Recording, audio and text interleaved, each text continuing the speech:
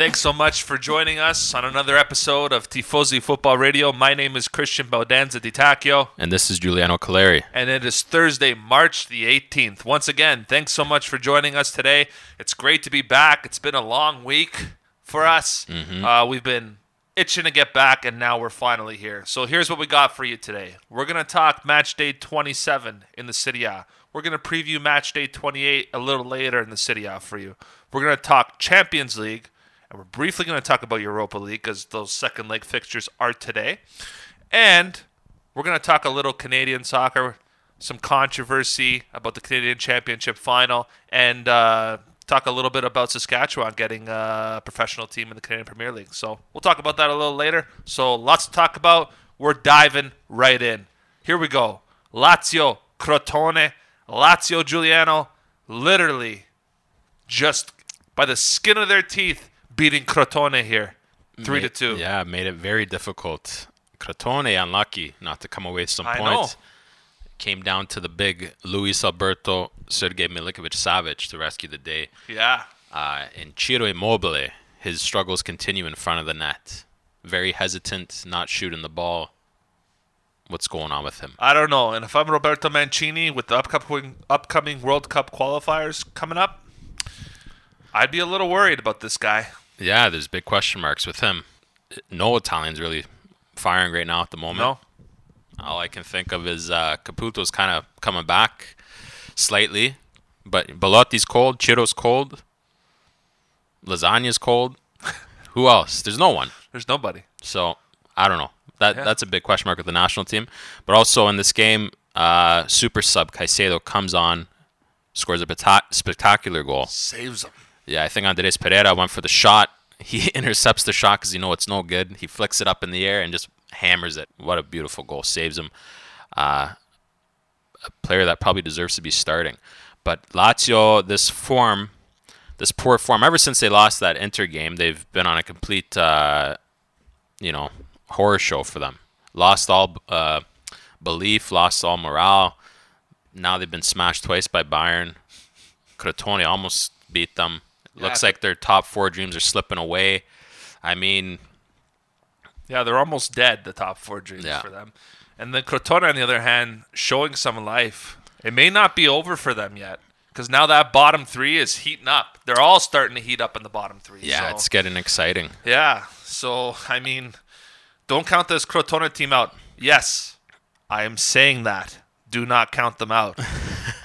They're showing some life under Cosmi, which is shocking. But, Lazio almost losing 2 points here, but if it wasn't for Caicedo. So, yeah, Lazio gets a 3-2 victory.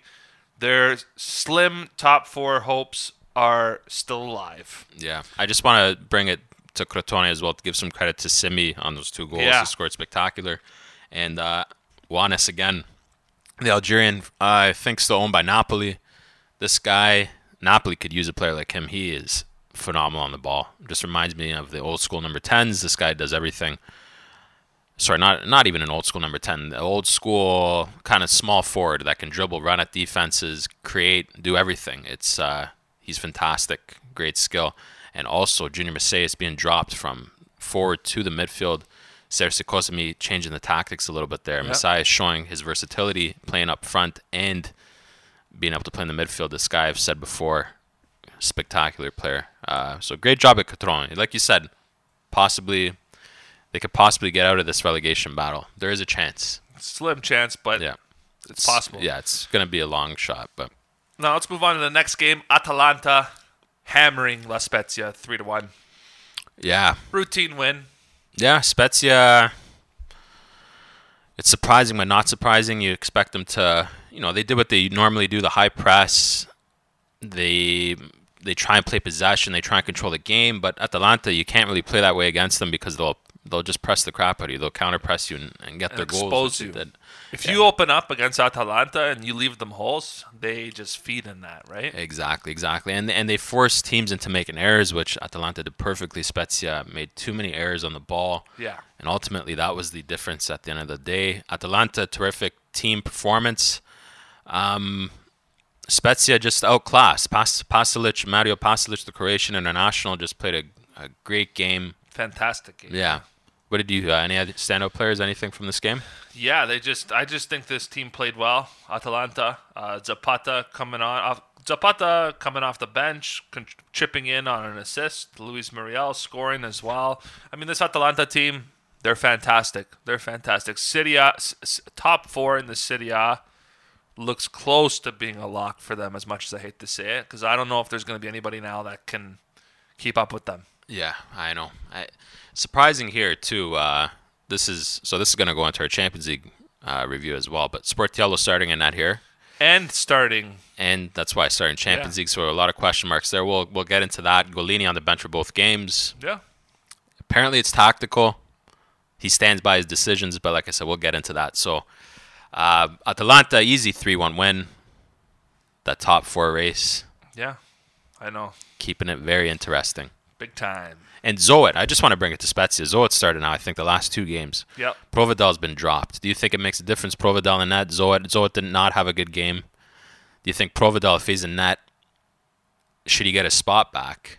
And would it have changed the result possibly? Zoet looks shaky. I mean, for a goalkeeper, when you haven't played for a while, it's tough to get back in when you're called upon. Like when you're sitting on the bench as a backup and you're not rotated regularly, it's tough. And Zoet, this is what? Zoet's 3rd, 4th game in Serie A? Yeah. So, I mean, yes, he started back-to-back for Spezia, but it doesn't look good. He needs 5-6 games to break in. Yeah. And but what a strange time to be bringing him back. Yeah, it's at the end of the season. It doesn't make sense. It doesn't make sense. Like I thought Provedel was doing a great job. Yeah. It could be an injury that we don't know about. Yeah, I mean, I guess they're trying to give confidence back to their number 1 goalkeeper, but at the same time, this point in the season, you just need to go with what's working. I mean, especially where you're sitting in the table, right? Yeah, this is desperation mode for a lot of teams. Yeah. And to put in a shaky goalie, it's not going to help. No, it doesn't. But we'll see what they do. Match day 28. Next game, Sassuolo edging out Verona 3-2. Yeah, Sassuolo. Verona, this game went the way I thought it would. Sassuolo hitting form. I mean, hitting form up top. Their defense is non-existent. Shaky. It's true. I don't know where this defense has gone, but they have been abysmal since the start of the new year. I mean, that was always going to come into question with De Zerbi. At the beginning of the year, they weren't conceding as much. We knew they'd always have a good offensive game. They're leaking big time. But they're leaking. And this is their starting defense as well. This isn't like they're Kirikis, Ferrari, Kyriakopoulos, Tolan. Ferrari making a huge goal line clearance in this game. Yeah. He played great. He played great, but he was the only guy that stood out. Andrea Consigli has been non-existent for me as a goalkeeper. Yeah, he has been great. I'm going to butcher that name. Kyriakopoulos. He's not holding his own on the left side. No, he's not. But overall, I think everyone else is having a decent game. But yeah, the defense. From the midfield up. Yeah, from the midfield up. The problem is the wing backs, I believe. The wing backs are not doing their job. Tolia and the other respective wing back on the right side. And it's putting a lot of pressure on the center backs to have to do more than their job. They're covering the spaces up behind by the wing backs, and they have to worry about the middle part. So, yeah, a lot of question marks in this team. Something De Zerbi has to work on. But look, they got the job done against a very stubborn Hellas Verona team. I mean, what more could you ask for? They played great. Lazovic on the opposing side, Hellas Verona, outstanding. This is back-to-back excellent games by the Serbian. Yeah. Really the only player to show up in this side. No one else is really performing for Hellas Verona now. Yeah. No. They've kind of hit a wall. Yeah, they have. I mean, Kevin Lasagna is not working out. No, big waste of money there.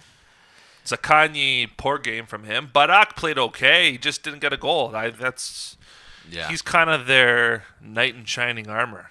Right? Yeah, he saves the day. When he's on, he saves the day. He provides a little bit of everything. Aerial presence. He's a good creative player. Yeah. Good finisher of the ball, But it was good to see DiMarco come off the bench and score. Yeah, so Lazovic seems to be keeping DiMarco off the starting lineup, surprisingly, because DiMarco, again, with another goal, I think he's outstanding. I think Jurch, that's a fault of his. Why aren't you starting DiMarco? He's obviously a talented player.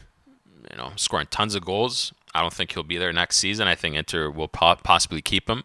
And one guy I wanna talk about. I know a lot of our listeners may not know him by name. On this Verona team, he's been a disappointment, big time for Hellas Verona, and I want to talk about Daniel Bessa. Daniel Bessa, Yes. I mean, former Inter player. Prodigy. He was supposed to Yeah. be the next big thing. He was, and he's in the prime of his career. The sky was a limit for this guy, and he has continuously disappointed. And another guy, Sturaro, what is going on? Yeah.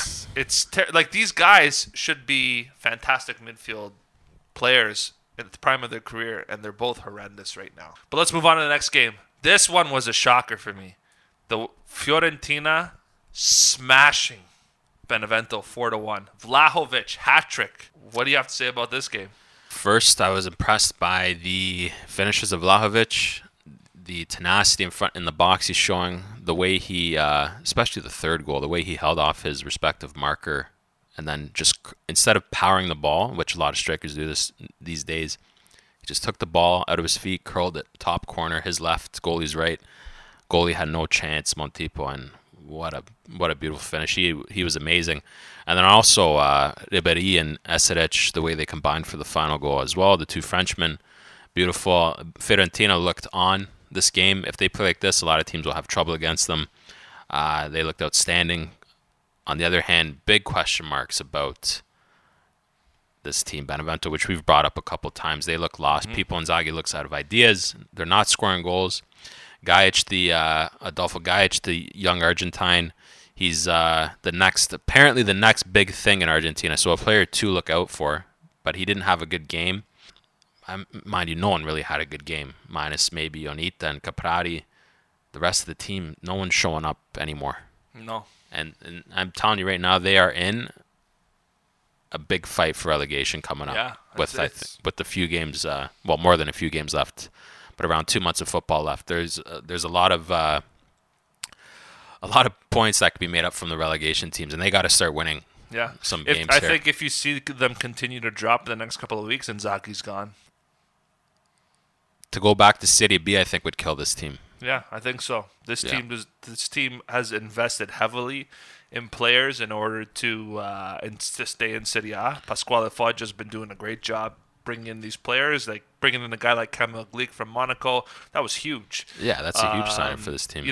This team is built to stay in Serie A, and if they don't, it'd be an utter failure. On the other side, though, I want to talk about another player. Had a fantastic game, chipped in an assist on the goal, and I'm talking about Bartolomej Dragowski. Yes. He must be pissed off because he did not act. He was actually dropped from the Polish national team. Lukas Skorupski has taken his place for the third spot on goalkeeper for qualification. So who is it? Fabianski, Szczesny, and Skorupski. Wow. So they probably have the best goalie lineup in the world right now. I know. And you got to imagine Dragowski was pissed off about getting dropped because this guy's a prodigy. And so I guess that inspired him. He bounces back with a fantastic game.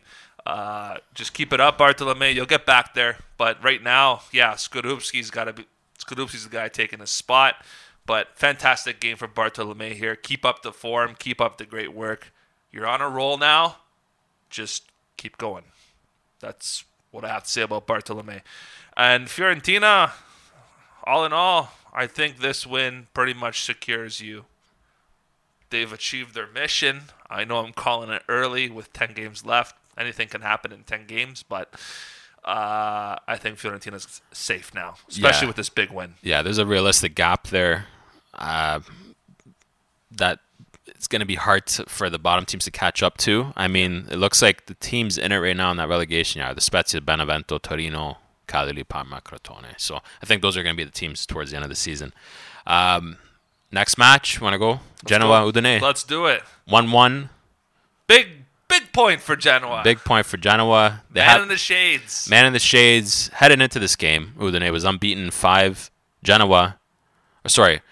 After this game, Udine have now been unbeaten in 5 games. Genoa now have gone 6 games without a win. Still picking up points. Still picking up points, but not great. Udine, on the other hand, looking great these days. Very Yeah, hard they to are. beat. Very hard to beat. Musso's bounced back. Yep. Showing why there are so many clubs after him.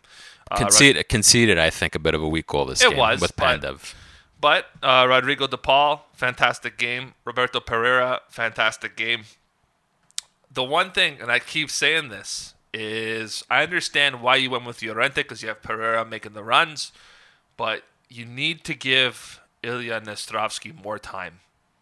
This guy, Macedonian international forward, he's going to be in the starting lineup side by side with Pandev at the Euro in the summertime.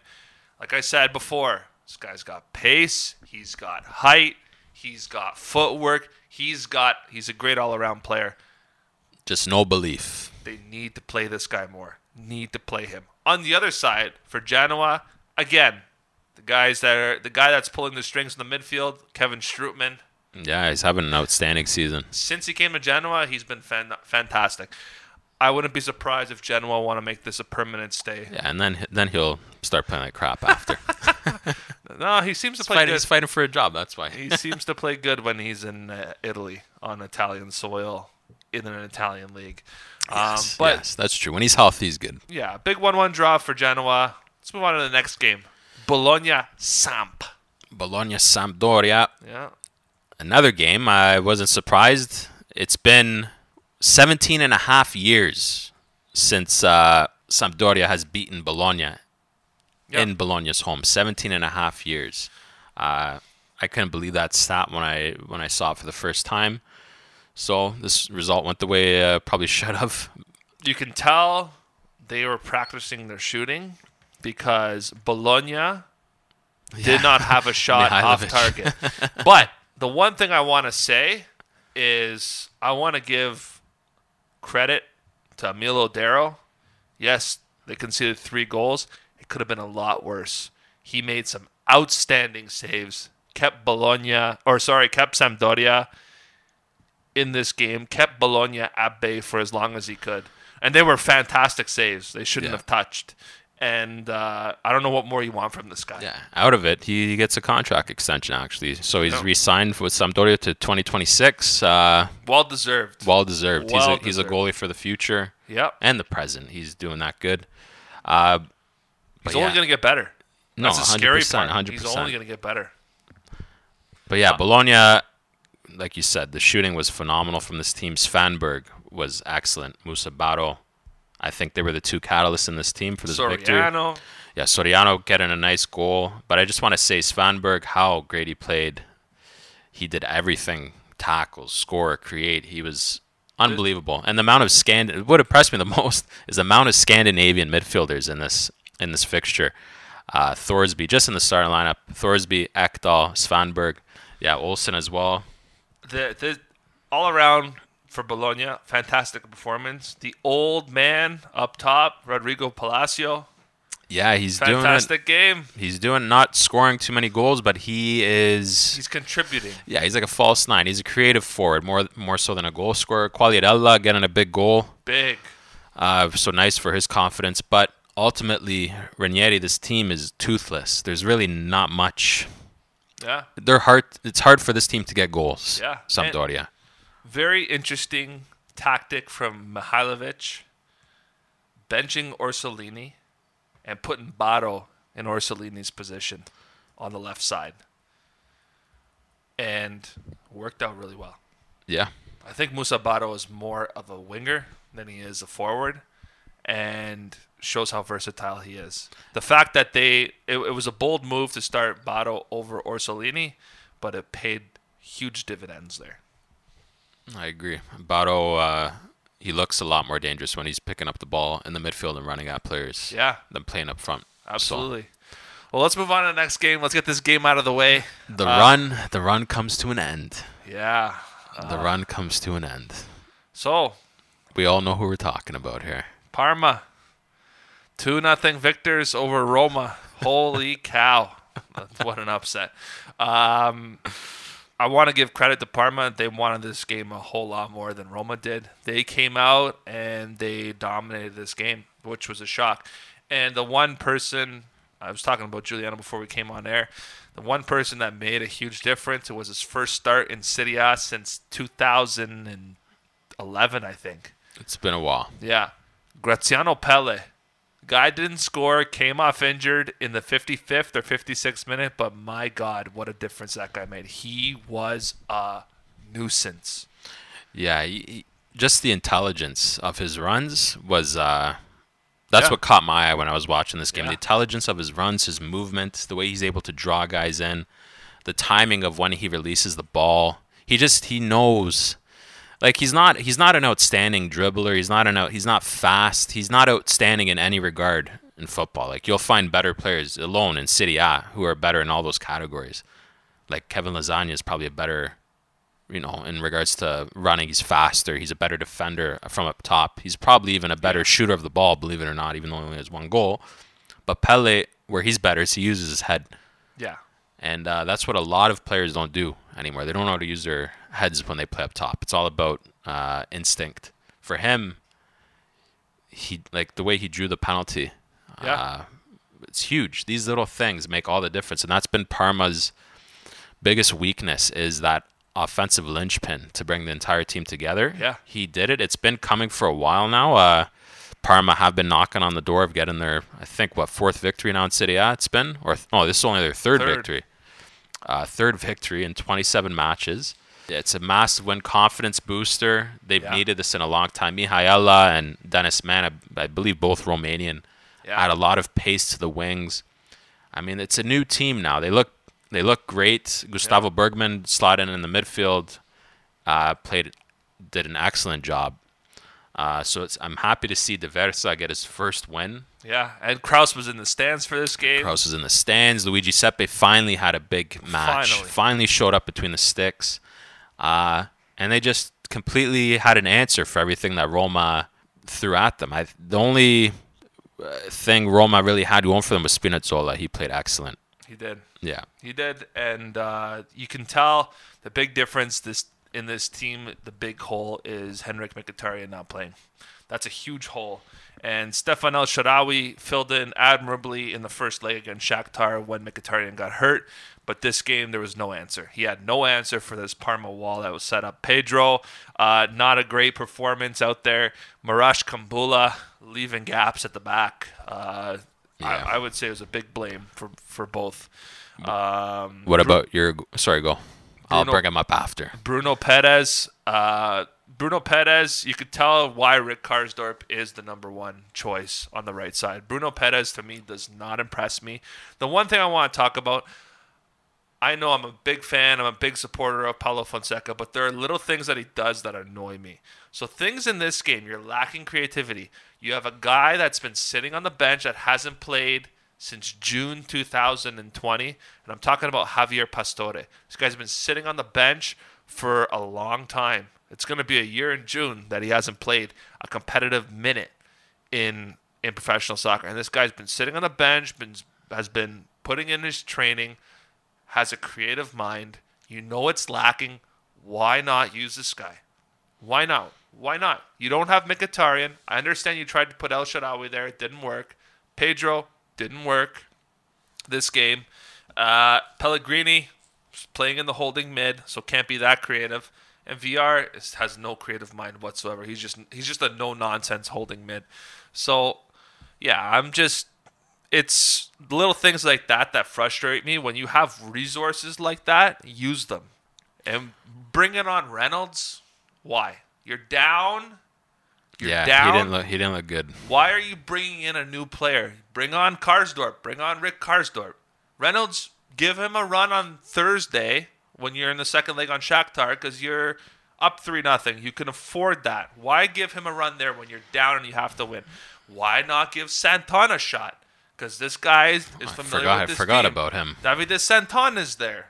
What about Juan Jesus? No, that guy, no. That guy, no. If he was even on the bench. Why not Calafiori? Guys that are familiar with this team. That's what I'm talking about. Why you bringing on an experimental player when you're down? You got to win this game to keep your top four hopes alive. What about your hot and cold goalkeeper there? Yeah, Pau. What can I say? Bad game from him today. Pau is Pau. Pau is Pau. And everybody knows I'm not a fan of Pau. He's not a ball-moving goalkeeper like people say he is. Which he's supposed to be. I've said it more than once. It was a miracle the season he had at Betis 2 seasons ago that got him this big transfer over to Roma. I would go back to Mirante, to be honest with you. But at the same time, Mirante hasn't played in a long time. He's going to come in cold. I would even give Fuzato a run. Nobody knows. We got a Brazilian kid that came from the Brazilian league, I think 2 seasons ago, Daniel Fuzato. He's not a bad goalkeeper. Give him a run. Pau Lopez is not the answer. He's had some good games. He makes some great saves, but I will say this again. This won't be my last time, but I'll try and make sure it's my last. I'll try for this to be my last time say it. He only makes good saves on chances that he creates for the other team because he screws up. So that's what I got to say about We'll that. Leave it at that. This is focus on the game today in Shakhtar. Let's just move on from this because this was a huge blip in the radar. This really hurts our chances for top 4. Couldn't afford this loss. Knowing who we got to play this weekend, it was not the right time to lose, not the right time to experiment. But hopefully we can learn our lesson and move on. Yeah, next match. Now let's talk about a Scudetto champion here. 2-1. Not yet. Getting there. What, 11 points now? 11 points, but still a long way to go. 2-1 win for Inter over Torino. 8 wins in a row for Inter after this victory. I know there were some comments made about how Inter won this game. Yeah, about the penalty. Yeah. I mean, all the Juve fans complaining about that. I mean, Armando Izzo was a stupid challenge. Yeah. Lautaro's back's to the net. Why are you even attempting to go through the player to get the ball? The only people I heard complaining about it were Juve fans. And the only reason why is because they're not getting those calls this year. But to me, I thought it was a penalty. Lautaro, his feet are planted. Armando Izzo goes to the ground and takes him right out. Yeah, that was. I mean, it was a bonehead play. Lautaro was going nowhere. But Inter making a meal out of this game. They made it extremely difficult. They did. Ugly win. Very ugly win. Torino actually hit the post first. Lukaku with a big clearance off the line. Lianco playing outstanding. He's the guy that actually hit the post. Inter really didn't do much until Armando Izzo had that big brain fart and just went through Martinez. And then the big change, again, this man showing his worth. Subbed on in the 56th minute. I think we all know who we're talking about. Eriksson coming on for Gagliardini. Made a big difference. Made all the difference. That's when we got our 2 goals. That's when all the That's right. creativity started clicking together. The offensive game started clicking together. And Martinez and Lukaku, they looked like different animals when Eriksson was brought on. Yeah. Why Gagliardini played over Eriksson again? You got to ask Antonio Conte. You got to ask Antonio, exactly. But it was probably a rotation. He probably thought, it's maybe, Torino. yeah. I think it was a rotation move. I would hope so, but it shows how important Eriksson is because he was heavily involved in the passing play building up to that penalty. Handanovic in this game making some big saves. I mean, overall, this Inter team, they look very hard to beat. Defense looks phenomenal, but no one playing great this game. No. Except maybe Lautaro. Yeah. Question marks, too, on the goal, I would say, for Torino. There was, for people that watched the game, saw the replay on that goal, Skriniar gets pushed by not only Sanabria, who gets the goal, he was also pushed by Zaza. So he was pushed twice in the back and then tripped over. You know, his momentum took him over, I think, Handanovic, and then Sanabria just kicked it into the net. Open goal. And no one even batted an eyelid at that. So if we have controversy over the penalty, that goal should have been disallowed as well because it was a clear shove in the back, not by one player but by 2 players. However, I didn't see that. I didn't understand. But Torino looked good, not great, and we'll show that continues into the midweek and gets a swallow. But Inter just getting the job done, getting those championship points, making probably an easy task more difficult than it had to be. Yeah. Next game, Juventus 3-1 over Cagliari. Penaldo shows up. I just gotta say this one thing about Ronaldo. I'm sure all our listeners will like this. So, for those of you that don't know, my 4-year-old boy Ignatius, he is a huge Cristiano Ronaldo fan since he could talk. He loves Ronaldo, and since Ronaldo's been with Juventus, he's a big Juve fan. He loves Juve. He's got a Ronaldo Juventus jersey, courtesy of his Nono Louis. Thanks a lot, Dad. So he did watch the Juve Porto game with me after school that day, and he told me, he's like, Papa, what's wrong with Ronaldo? He's like, I thought he had new shoes and that makes him faster. I said, no, it doesn't work that way. When you get older, you slow down, and Ronaldo just sucks. And yeah, he didn't like that too much, but I guess Ronaldo must have heard me, because what a bounce back. 3 goals, hat-trick. Yes, one of them was a penalty, so Penaldo showed up for a game. But this was a great 3-1 win for Juve. They ran rampant on them. I got to give them that. Yeah, Ronaldo answering his critics in the media and Christian. Every critic that said he was washed up, saying the new generation of player, Haaland and Mbappe, are coming through. That's been plastered everywhere over social media. It's the new generation coming. And then Ronaldo just has the game of his life. I think he scores in the first 10 minutes, 9th minute. He scores a header. Yet. He answers with 3 goals, says, I'm not done. I'm here to stay. You know what? Credit to him. I have to give him credit there, because after Porto knocked Juve out, everyone thought, he's not going to care about this. It's just the Serie A now, and that wasn't his priority. Like, he's just going to... It's not how he works. This guy wants to be the best every day he steps on the field. I got to give him credit there. So yeah. I mean, he doesn't have too many bad games. No. The credit I know he was at fault for the way he jumped. Like, he was celebrating, and you know how he celebrates all his goals. Yeah. That's the way he jumped in that Porto game on the wall. Yeah. With his arms spread out, his legs open. And the ball went right through his legs. So I understand the criticism for that, because you shouldn't be jumping like that in a wall. But that's just one, mental lapse from him. The stuff he does on a daily basis. Yeah. It's insane. 3 goals again here. He's definitely carrying this team unless he plays good. Well, there's another player that's playing good. Yeah, Chiesa, but he doesn't have the... My man. Yeah, Chiesa. He played good, but he doesn't have the consistency of Ronaldo. He doesn't have the goals. But he's very young. Yeah, very young. A lot to... it's only his first season at Juve. That's right. But if... there's still a lot of questions to be asked about Pirlo. Unless Ronaldo shows up, Juve does nothing. They do nothing. Unless, Pirlo seriously has to get this team sorted out. He brought Danilo into the midfield. A bit odd, tactics-wise. You have Kulusevski on the right side. Yeah, Kulusevski on the right side. You have McKennie there. McKennie at Schalke was playing in the center of the field. You had Artur on the bench. He could have slotted in the mid. I guess Danilo must be showing something. He didn't have a bad game either, but in all fairness, it was the Cagliari.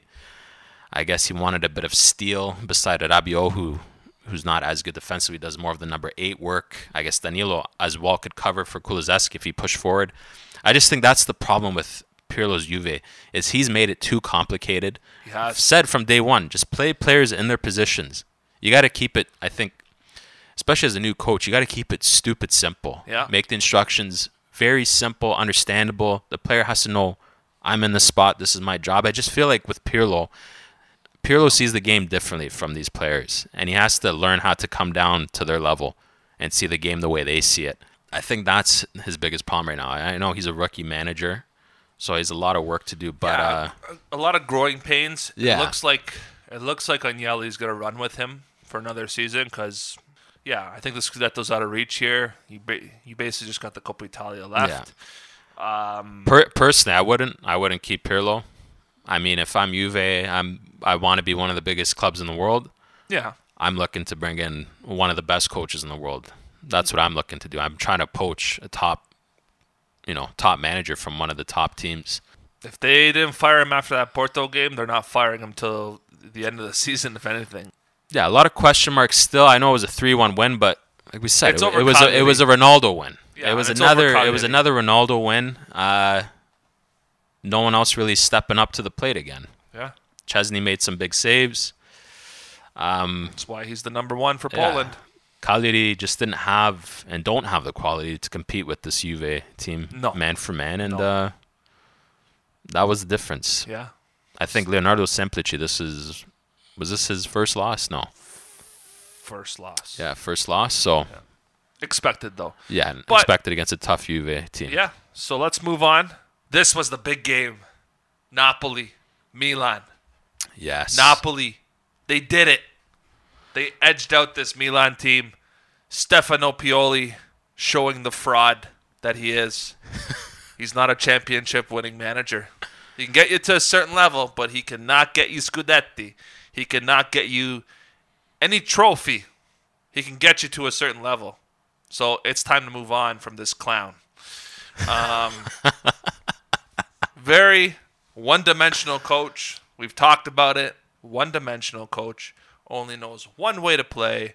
There is a blueprint out there of how to beat AC Milan, and everybody is now using it. Napoli deserved this game. Ospina, fantastic.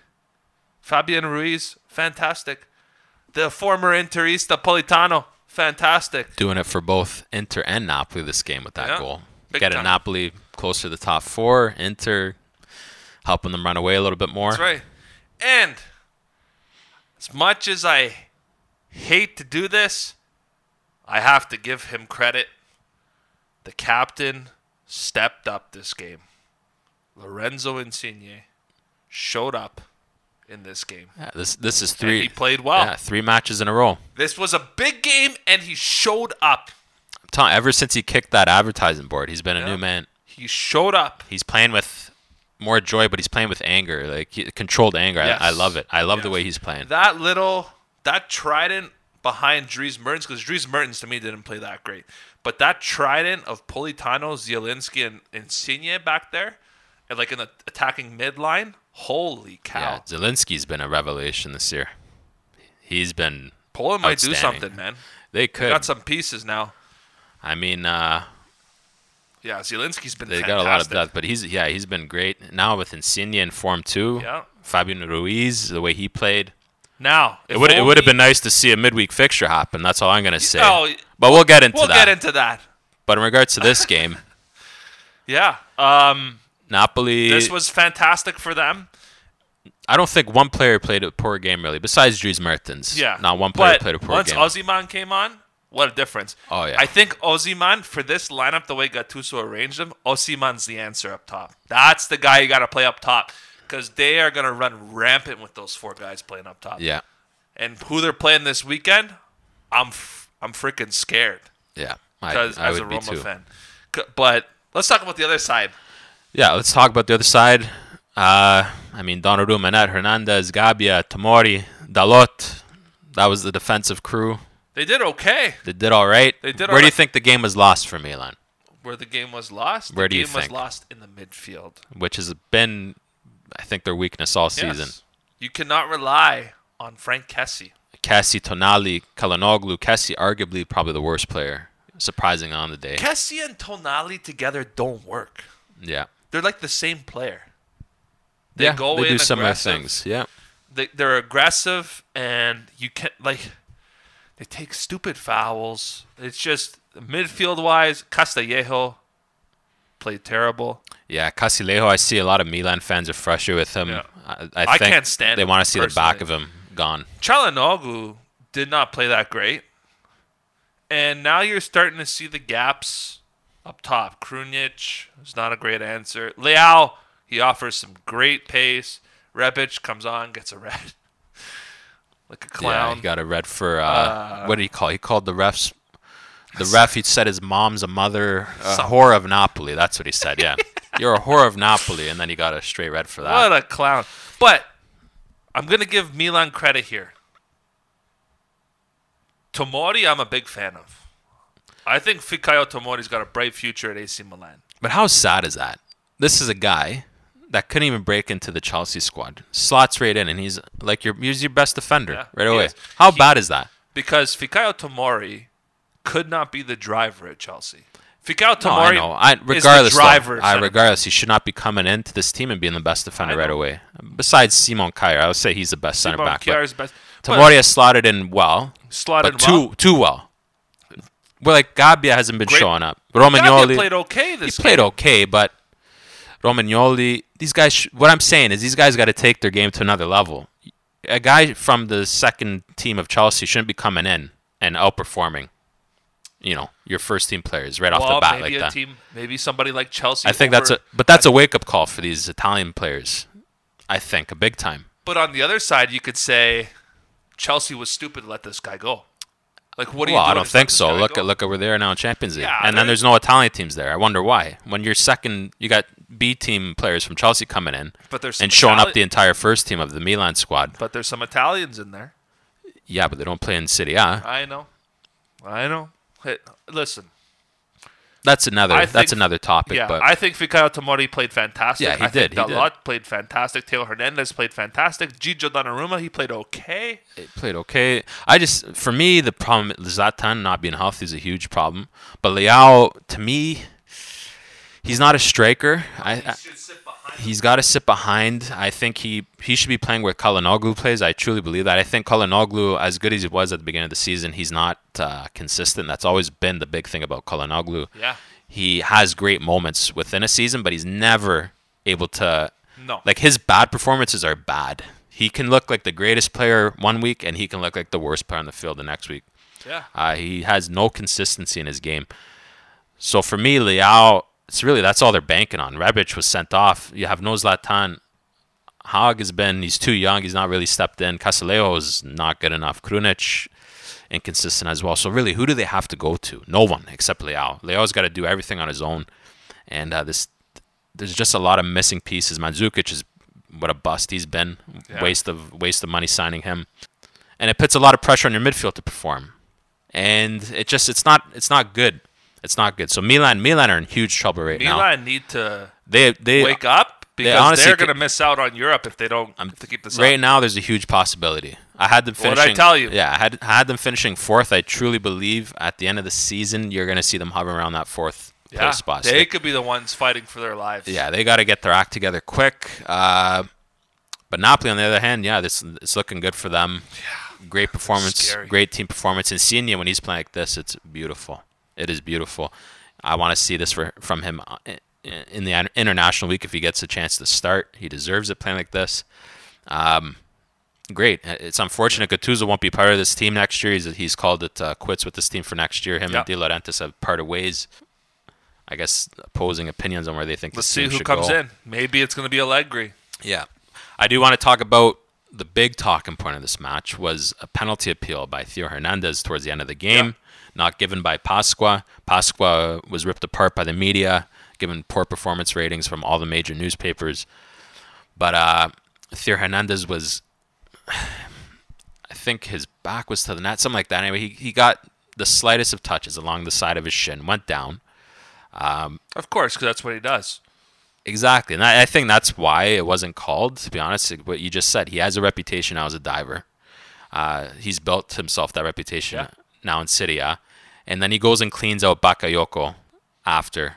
And there was a big scuffle on the sideline. Donnarumma was called names by the Napoli bench. So not a good look there by national teammates as well. He was being called names.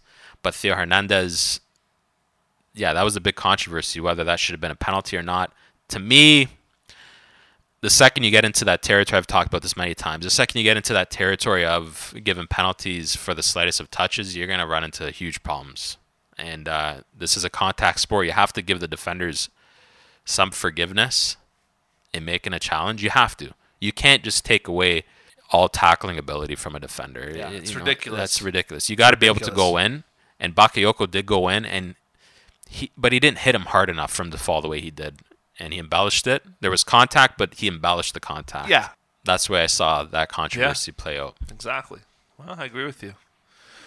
They lost. That's at the end of the day. They lost. And they got to get they shouldn't be relying on penalties to win games. Well, when you're given one almost every other game. They got to start winning games, not relying on the ref. They got to turn that around. They got to fix that. They got to fix that big time. That's the Juve of last year. So for the last 9 years. So fire there. Let's move on to the makeup game between Torino and Sassuolo that took place. So Torino played one of their makeup games. They were down 2-0. Okay, 2-0 to Sassuolo, And then a switch came off. Desperation set in. They just took the handbrake off. They came back. Yeah. Forget this defensive approach. Let's just go. That's what desperation does. Huge win for them. Huge win. Yeah. Gets them out of the bottom 3 with a game to make up still against Lazio. Yeah. So Sanabria, conceding those 2 goals, I think early on in the first half, it made a difference. It's like sometimes this defensive approach that these teams take at the bottom, honestly, I think it does more harm than good. Sometimes you got to know when to take the handbrake off and just go attack a team like Sassuolo. Yeah. Like you said, their defense is shite. Probably one of the worst. So have a go at them. Yeah. They're beat them in the midfield. You have the players to do that with Mandragora, Rincon, Lukic. Like, these are hard tackling players, Use that to your ability. Don't always rely to sit back 11 guys, attack, and that's what they did. They brought on Zaza. You got a huge brace.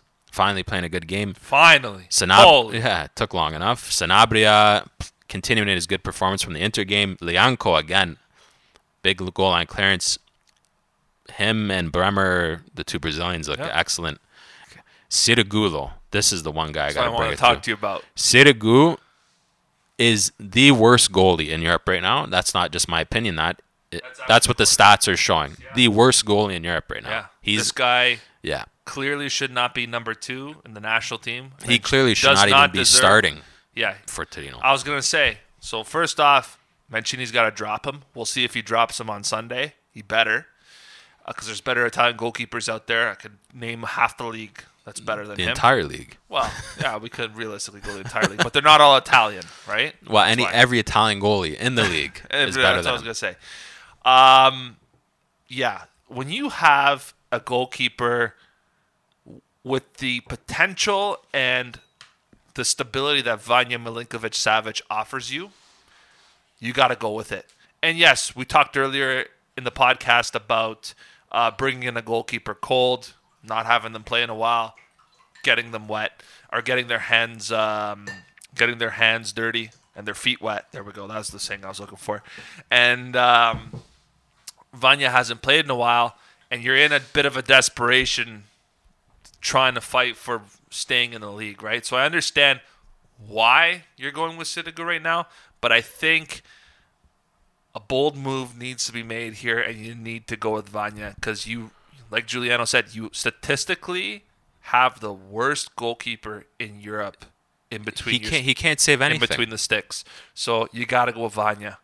Anything's better right now. Yeah, Sirigu literally cannot save anything at the moment. If you're in a relegation battle, why are you keeping in a goalie that concedes everything?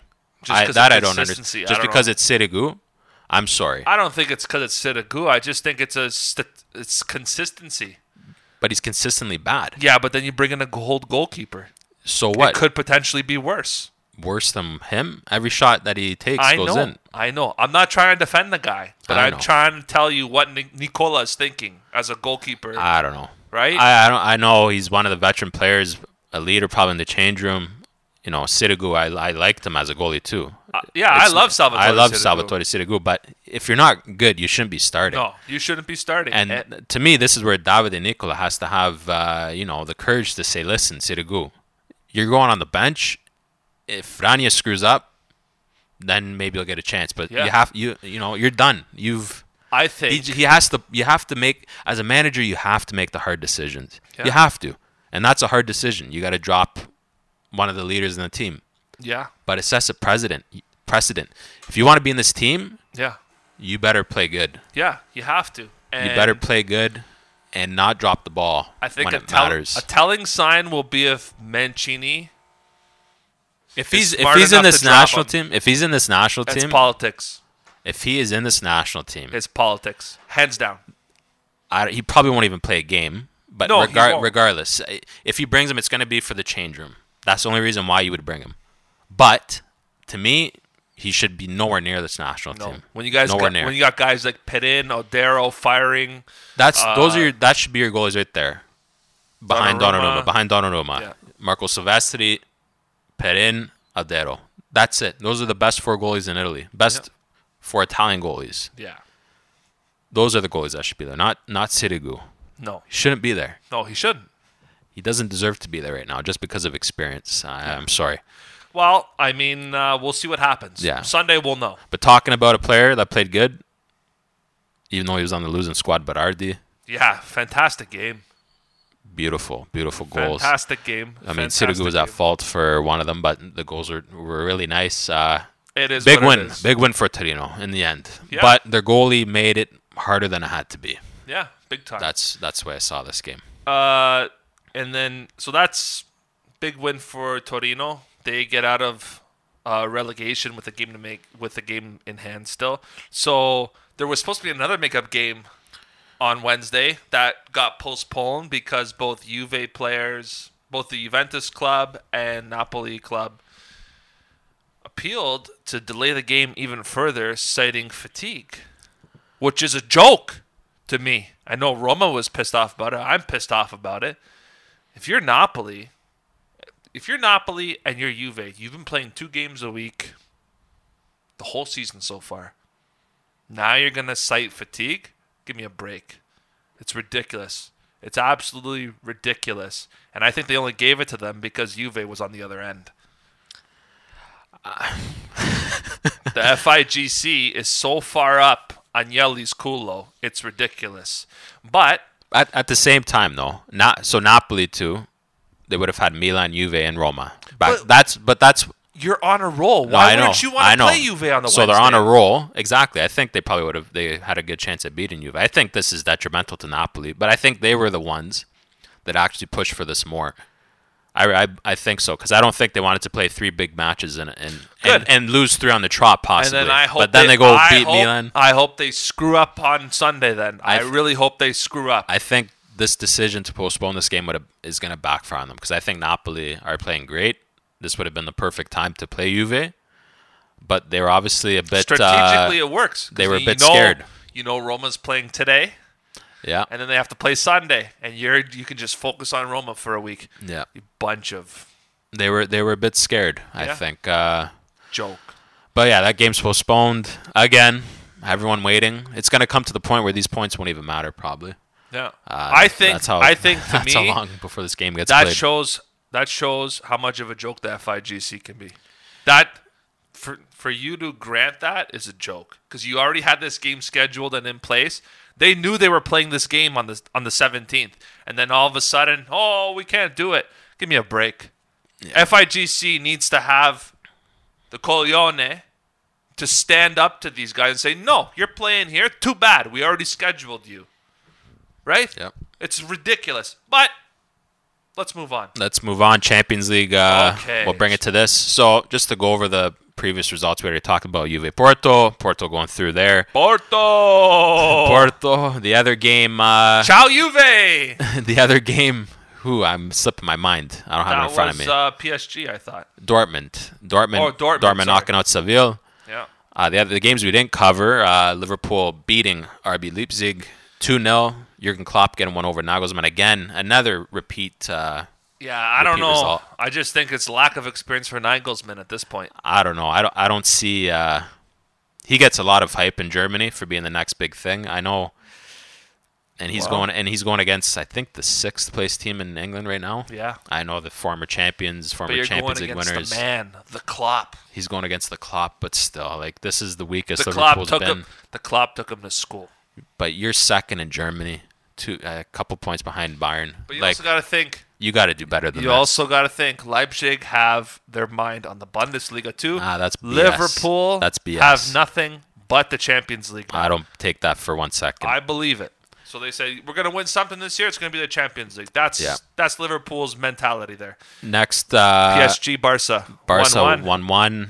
Adios, Barcelona. Adios. Dembele playing terrible and missed a ton of chances. Messi missing a penalty but scored. He still played a great game, pulling the strings. Barca looking like the better team. If it wasn't for Keylor Navas, this could have been another upset Yeah.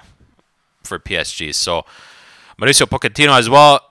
I don't know. This guy making life difficult at PSG. He's supposed to be one of the top coaches. Well, they're into the next round. They're into the next round. Let's see if he. How many times have they won League 1? Well, they're the not. focus They're is not the- in first right now. So I know Lille is. that's why. Lille, by the way, ladies and gentlemen. Which they did beat in the Coupe de Ligue or something yeah, like that. but quick shout out to Lille. They're being led by fellow young Canadian talent Jonathan David, leading the line there, Leland first place with a Canadian up front. Yes. Yeah, this game 1-1. Not much else to talk about besides those highlights. Barcelona dominated them. Yeah. PSG didn't do much. No, because they knew they were up 4-1. But hey, they were playing with fire. Yeah. Next match, Man City against Borussia Mönchengladbach. No surprise. No surprise, Marco Rosa's team. Could this be Man City's year? Yeah. I think so. The 3 English teams have gone through. Man City. Goes to show you. Yeah, that's the difference. The talent of the Premier League right now. 3 English teams, 2 German teams have made it through. 1 Spanish, 1 Portuguese, and 1 French. PSG, that's it. So they're Qatari, no? They're not French. But yeah, so it goes to show. No Italian teams in there. 3 English teams. Yeah. I think Man City, to me, the best teams right now placed to win the Champions League are Man City and Chelsea. I'm not even throwing Bayern in the mix. Chelsea? Bayern don't impress me, to be honest. The games I've watched of them. Well, I know that's crazy to say, I know. But to me, Chelsea and Man City have been the most impressive teams. Well, the one thing I will say in Bayern's defense is Bayern played Lazio, for crying out loud. Yeah, they played Lazio. So we'll see. A 6th, 7th place team in Serie A, that's garbage. Yeah, we'll see who they get. Has a history of being garbage. Yeah, we'll see who they get drawn with. But Bayern haven't, in all fairness, exactly. Maybe they haven't had to come out of first gear yet, and they'll show their teeth. I mean, these are marathons, these competitions, and it's all about knowing when to come out of first gear and time and everything. That's been Pep Guardiola's issue. Yeah. He always... I would like to see Pep up against a Bayern. I would too. I think think that's going to be a test. I think that's the real test. To me, this is seeming like one of those years where Chelsea, they look like a complete disaster, and then they just managed to win the league somehow. They did it with Di Matteo. They've done it with Conte. With Conte, Champions League winners. Oh, Champions League. They've done it with Avram Grant, right? Yeah. No. Was it Grant? Yeah, I think it was Grant. Was it Grant? But anyway, Di Matteo for sure. Every time they look like they're shatters in shambles, they pull it together and they win campaigns like this. There is a difference. So I'm choosing Chelsea. There is a difference with this Chelsea team, and this Chelsea team impresses me so much. And the reason why is because of the change they made at management. You want to talk about a prodigy coach for Germany? Tuchel, yeah. That, not Nagelsmann. Tuchel. Yeah, Tuchel's proven to be, if he wins this Champions League, he'll go down as the best current German coach, hands down. Hands down. He's totally turned this Chelsea team around. Yeah, from what Frank Lampard had, it's a different animal. Yeah. I think, who's he playing it's not coming to my mind. I don't even know if he's lost yet. Who's he playing? They've lost one game. Who's he playing on the left side? Some guy that wasn't playing at Frank Lampard wasn't playing. Marcos Alonso, but he brings in no. Palmieri as That's well. who I'm talking about. But he brought him in as a sub. He gets a goal. But yeah, he's involving everybody. He's playing him now. Yes. And who's his anchor man? I know he didn't play this game because he was injured, but who's Tuchel's anchor man in Chelsea? Oh, Jorginho. That's right. Jorginho Kovacic. Another Italian. Another Italian. Mateo Kovacic, he's pretty much Italian. He's from Croatia. He played in Italy most of his career.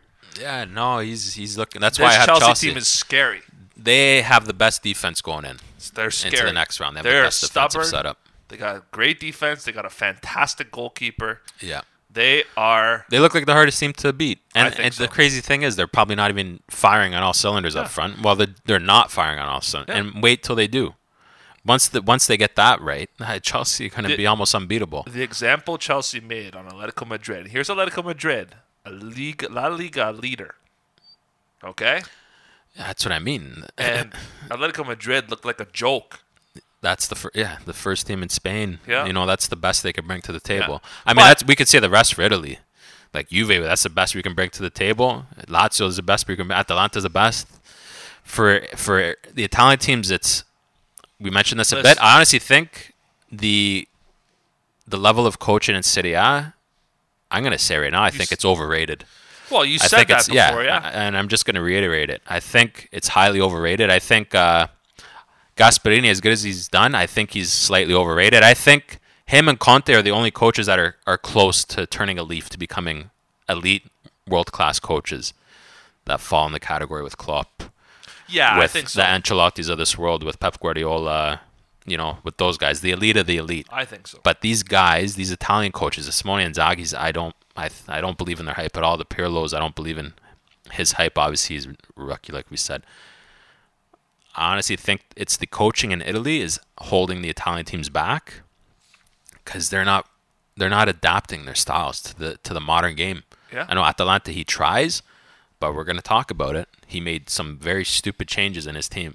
No, he did. And he was outcoached. He was outcoached by Zidane. Yeah, but look what Zinedine Zidane has won. This guy is a world class. But he's a world class coach. You know that's what I'm saying. I don't think Italy has world class coaches yet. I think Conte is the closest thing to it, but I don't even consider Conte a world class coach. I'll tell you right now. I'm gonna make. I feel that this is gonna happen, but you're gonna see. There's only one place that Pep Guardiola hasn't come yet. He's coming to Italy.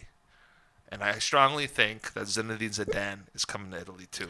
Well, I think those guys are going to come to Italy, and then that is when you'll see an Italian team in the Champions League. I agree. Semifinals, finals.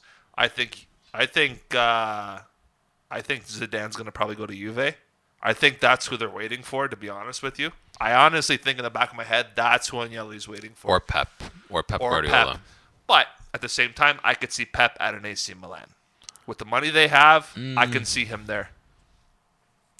Yeah. Well, go get me this, and this. Maybe Pep goes to Napoli. But that's as much money as England have, the difference to me between the English clubs and the rest of the leagues, and I'm just going to refer to the Serie A because that's what we cover. The big difference is if you look at the top 6 teams, the nationality of those coaches, and I know they have bigger wage bills, they can bring in these guys, and that probably is the difference. But there's no English coaches up there. Well, that's why England struggles on the international stage. Well, it's a big reason why. Now they got a good, the management-wise, they don't have a lot of good.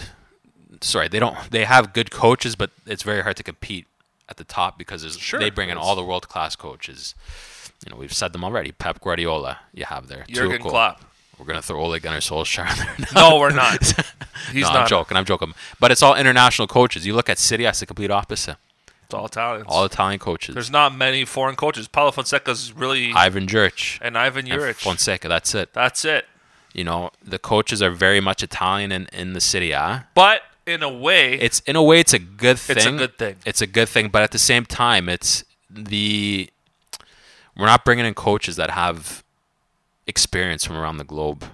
So the ideas aren't new. They're not fresh unless you're playing these teams in Champions League. But we get knocked out so early in Champions League. We never get to play the best teams. I know. We get to play the best teams 1-2 times a year. That's it. You look at Zidane, his Real Madrid. He gets to play the best teams. So who has Conte? His biggest matchup has been Zidane, and he's played a world-class coach just twice all season. Yeah. Like I said, I don't consider anyone in the Serie A a world-class coach. I really don't.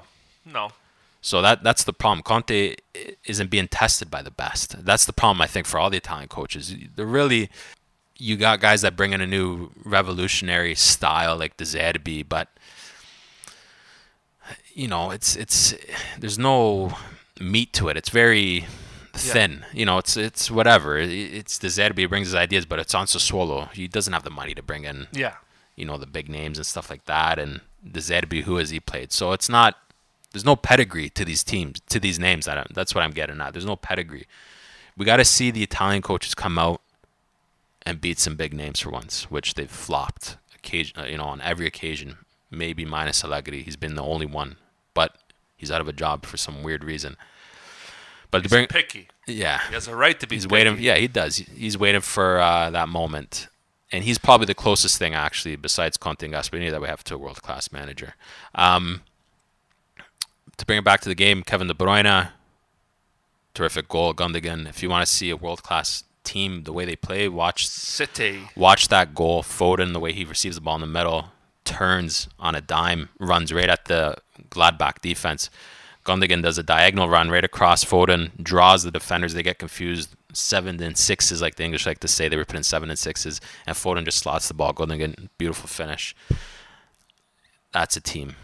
That's the way that team plays. It was phenomenal. Easy win. Shouldn't have been there in the first place. Yeah, ever since Marco Rose has been linked and saying he's moving to Dortmund, it's been downhill for them. So, Gladbach out. Yeah. Next game, Madrid, Atalanta. We just talked about it pretty much. Gasperini outcoached. The subs he made the changes make sense. Sportiello he brings in over Golini, didn't understand. Something must have happened there. Something must have. I guess he doesn't want to reveal it. I mean, Golini must have spoke out to him, but or Golini's hurt. I don't think he is hurt, to be honest. But his tactics, he got it wrong. He got it wrong. He was He did get it desperate. wrong. He had to go for it. yeah, He had to open up, and they had to.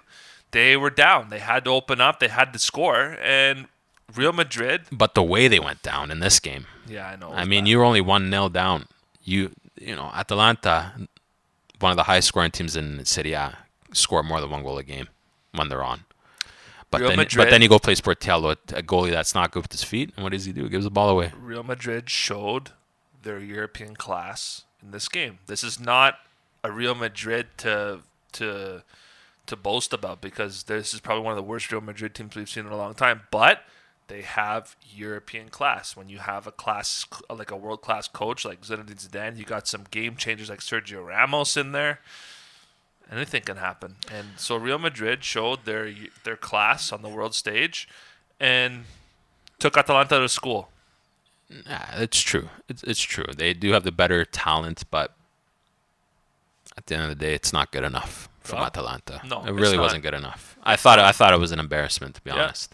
Oh, well, speaking of embarrassments, I don't even want to talk about Bayern Lazio. Yeah. It was a waste of a game. Bayern didn't even have to. Show up. They didn't. Lazio, they ended up getting a goal to save face. Parolo from a Who cares? complete off a beautiful cross, Who cares?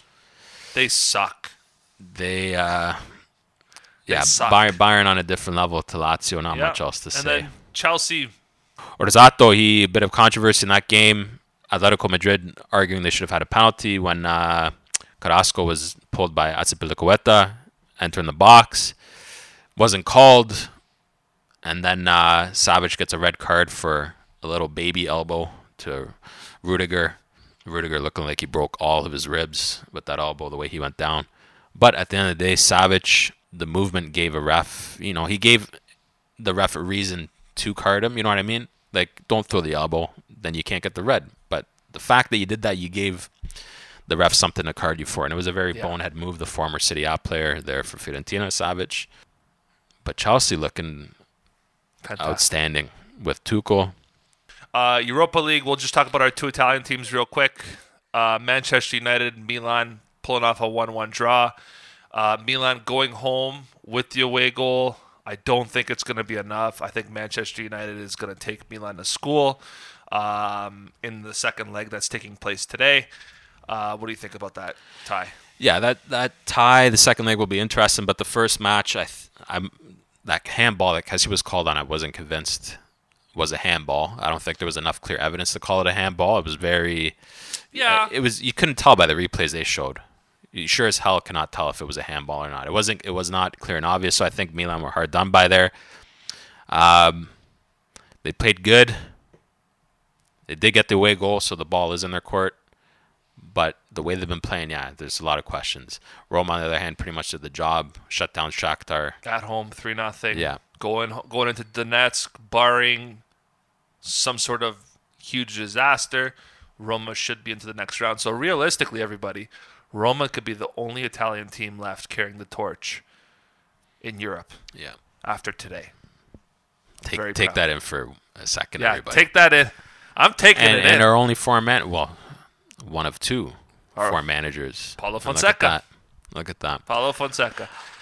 So good luck today to both teams. I especially- just want to bring up one big thing. Okay, go ahead. My dark horse team. Zagreb. They've fallen apart because the Zagreb. coach is going to jail. Zoran Mamic is going to jail. Oh, 4.5-year prison sentence for profiting off player transfers.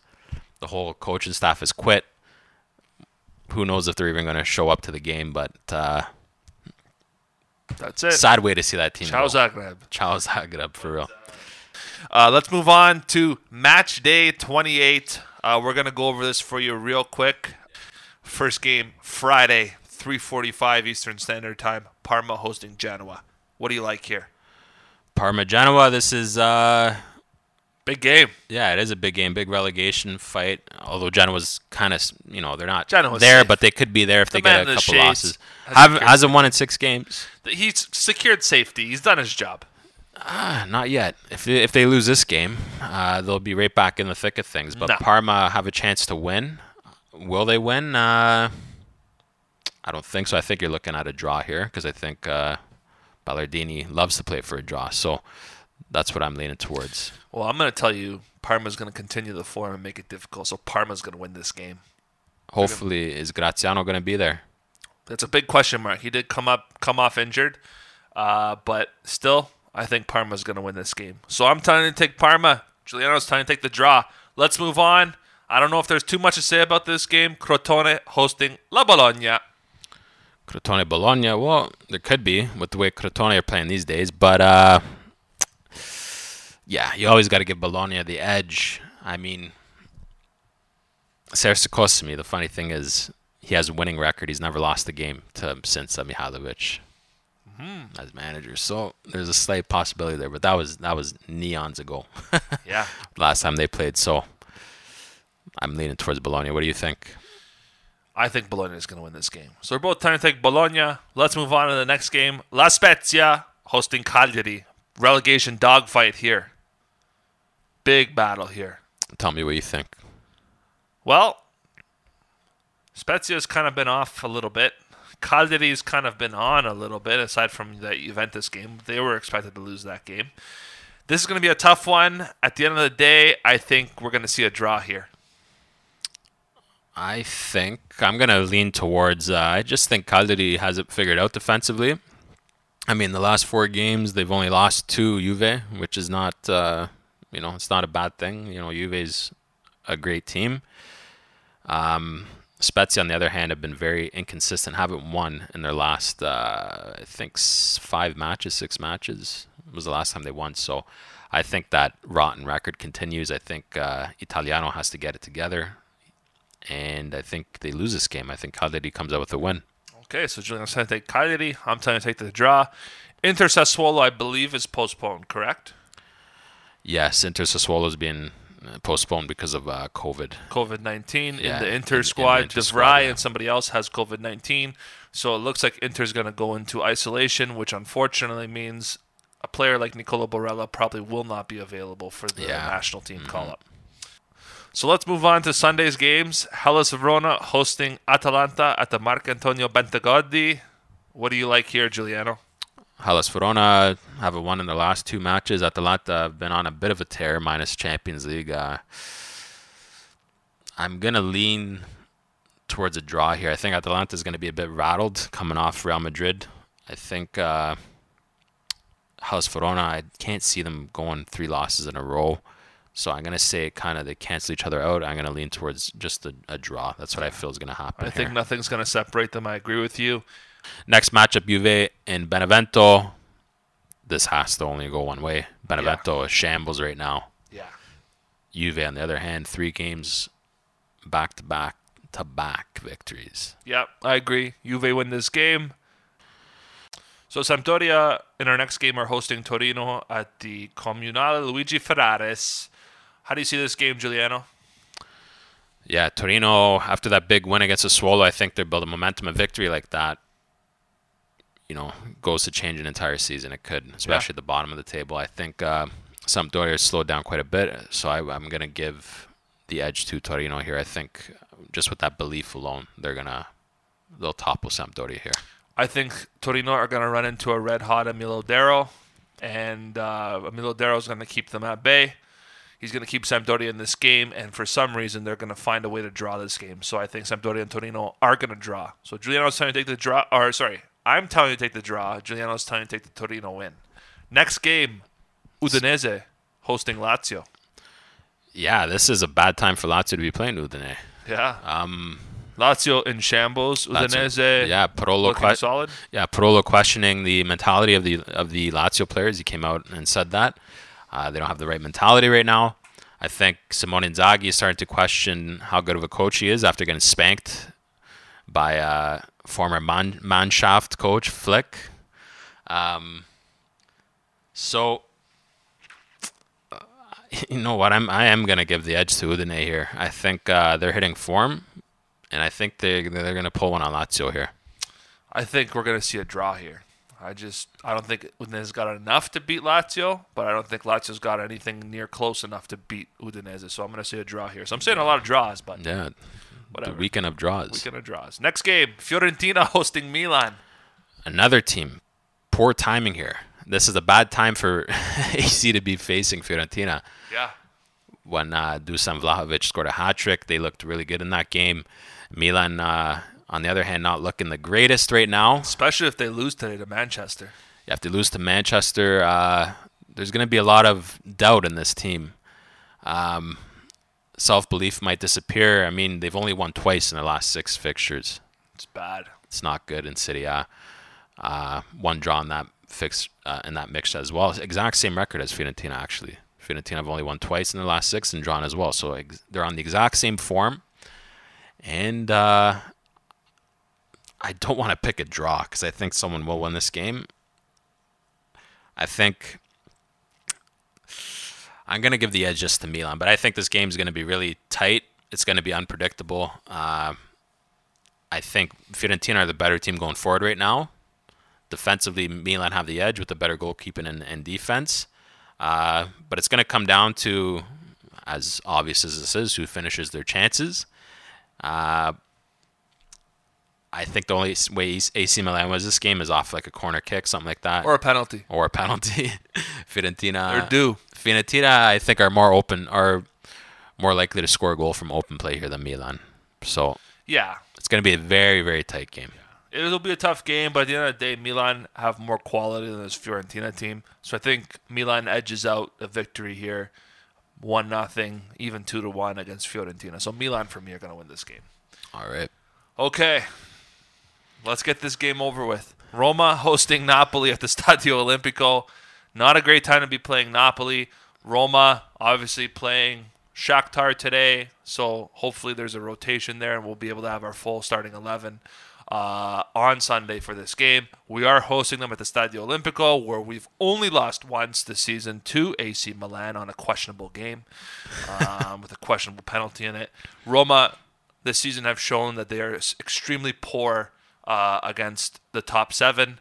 And if Atalanta drop points and if Atalanta lose to Hellas Verona, the winner of this game goes into 4th place. So there's a lot at stake for this game. Roma and Napoli, both 50 points each, and Napoli still has that crucial one game in hand against Juventus, which should have been played yesterday, but c'est la vie. So I don't know how to call this game. It's going to be a draw. Does not work for both teams. Clearly, a winner has to happen. As much as my head is telling me Napoli's going to win this game, especially on the role that they have shown, but my heart is telling me that the Romanisti are going to pull it off. And and can they pull it off? They certainly can. The ball's in their court. They're at home, which has been a fortress for them this season, a huge fortress for them this season. They're going up against a top 7 opposition, which doesn't work in their favor. But of the top 7 in opposition that they're playing, Napoli's one of the most inconsistent teams. Wrong, actually. Napoli's one of the best teams in the top 7. No, they're one of the best against top 7 opposition. That's what I'm talking. Okay. They're consistent against top 7. Yes, okay, but they're one of the most inconsistent teams this season, stringing runs together. Yes. That's what I meant. And sorry. And now they're in a good moment, like you said. They haven't lost in 4 games. They're due for a bad moment. That's a so good I'm going to listen to my heart. That's a good way of looking at it. For me, Forza Roma. Will Roma get back-to-back losses here? It's a big question mark. I agree. Someone has to win. Both teams, a draw is no good here. Yeah. It just gives Atalanta, more room to to capture that 4th spot. We got to talk about players being missed in this game, which is a big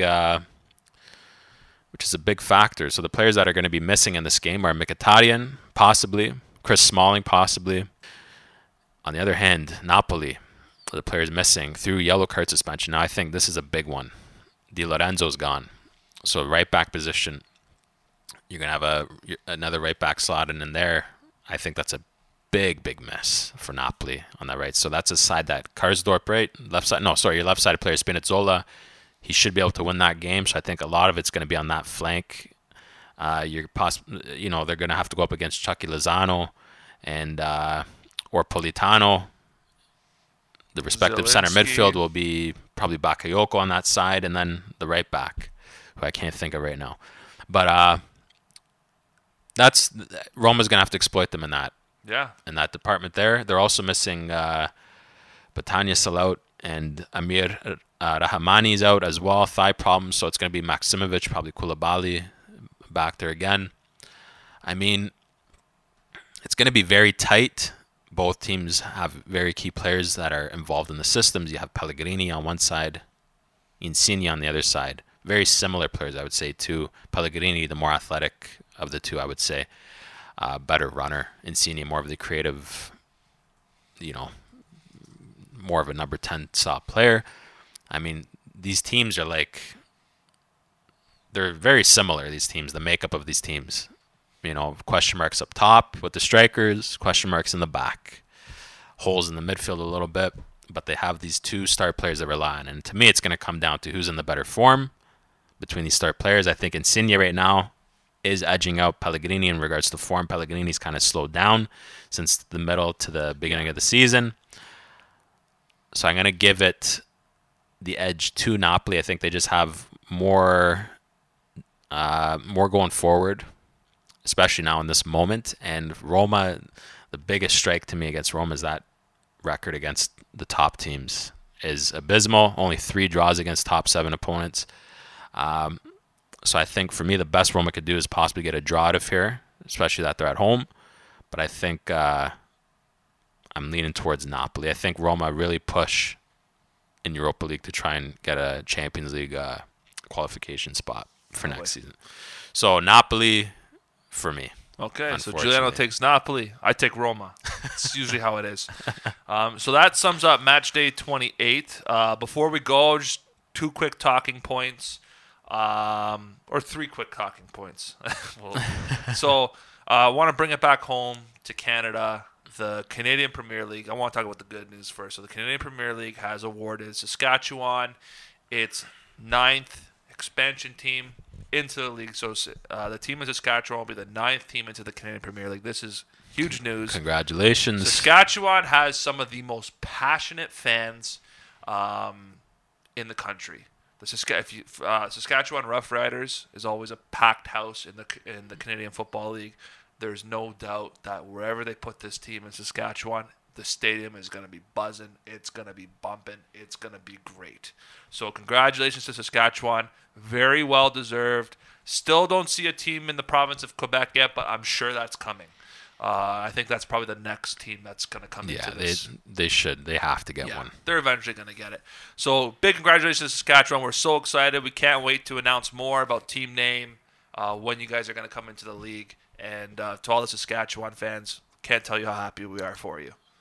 But then, yes, some big controversy. So when the Canadian Soccer Association takes 1 step forward, they take 3 steps backwards, in my opinion. So the Canadian Soccer Association has decided to postpone the Canadian Championship that would have determined who's playing Club de Leon from Mexico. Because of COVID-19 protocol. I believe there's a bunch of COVID-19 cases in the Toronto FC camp. Forge FC haven't obviously been able to train yet. So they are postponing it till after the Champions League, pretty much. Forge will get to host it, whoop-de-doo, in Hamilton. But Toronto FC gets awarded the Champions League spot. What a freaking joke this is. What a joke. You know why I'm mad about this? Everyone's like, Toronto FC is the MLS team, blah, blah, blah. Again, you're catering to an American team, in my opinion. You should be catering to the Canadian teams that are in your Canadian league in the federation you run. So basically, you have set the example that the Canadian Premier League is second rate to the Major League Soccer. And yes, I would tell you that the Canadian Premier League is not yet there with Major League Soccer, but it's only going into its 3rd season, and I've said in the first 5 years of the Canadian Premier League, by year 5, the Canadian Premier League will be on par, if not better, than Major League Soccer. And this is how you spearhead it. And people all over social media. There's mixed reviews about it. Obviously, fans are happy Toronto FC's getting it. Fans are upset that Toronto FC's getting it. I'm on the upset side. I don't think it's fair. Like I said, I like Toronto FC. We were there for the MLS Cup Finals both times. We supported them through and through, but not this way. Because there were rumblings already that if Forge FC won their qualification spot in the CONCACAF League, that they would have canceled the Canadian Championship, so Toronto FC would get the spot anyways. So there was already a plan in place to get Toronto FC in the Champions League, which is a joke to me. This goes to show you that the grip that the 3 Major League Soccer teams have on the Canadian Soccer Association. How many Canadian players have these teams brought through? They've brought through a few. Alphonso Davies. There's that kid now that's being linked with all over. Marshall Rutti, Jaquil Marshall Rutti, that's being linked all over through the Toronto FC camp. Osorio. But they basically have shown that they have a monopoly. That if you don't go through these 3 Major League Soccer clubs, you can't make it. Which is a joke to me. Canadian Premier League is what's going to develop talent. The Canadian Premier League is what's going to get that talent overseas to Europe. Canadian Premier League is what's going to help develop talent for the 2026 World Cup when we're one of the co-hosts and we're going to have a team there. And you're basically handicapping this league. You're showing it's second rate to Major League Soccer. It's not fair. So why didn't Forge FC and CPL fight harder for it? I think Forge FC just agreed with it. I think on their end they didn't think they could win this game because they haven't been able to train, right? That's been the big factor for them. And at the same time, who knows? I don't know. But all I can tell you is as a Canadian soccer fan, I'm very upset by this move by the Canadian Soccer Association. Because it goes to show you that the Major League Soccer, again, an American-sanctioned league where no Canadian team can claim an MLS qualification spot for the Champions League because it's an American league, is awarding Toronto FC the Champions League spot. I'm not happy about it. What do you think about it? Yeah, it's a bit... I understand MLS teams are more established in the country here. You know, that does play a big factor. Yeah, it is disappointing. I always want to see the results being played out on the field.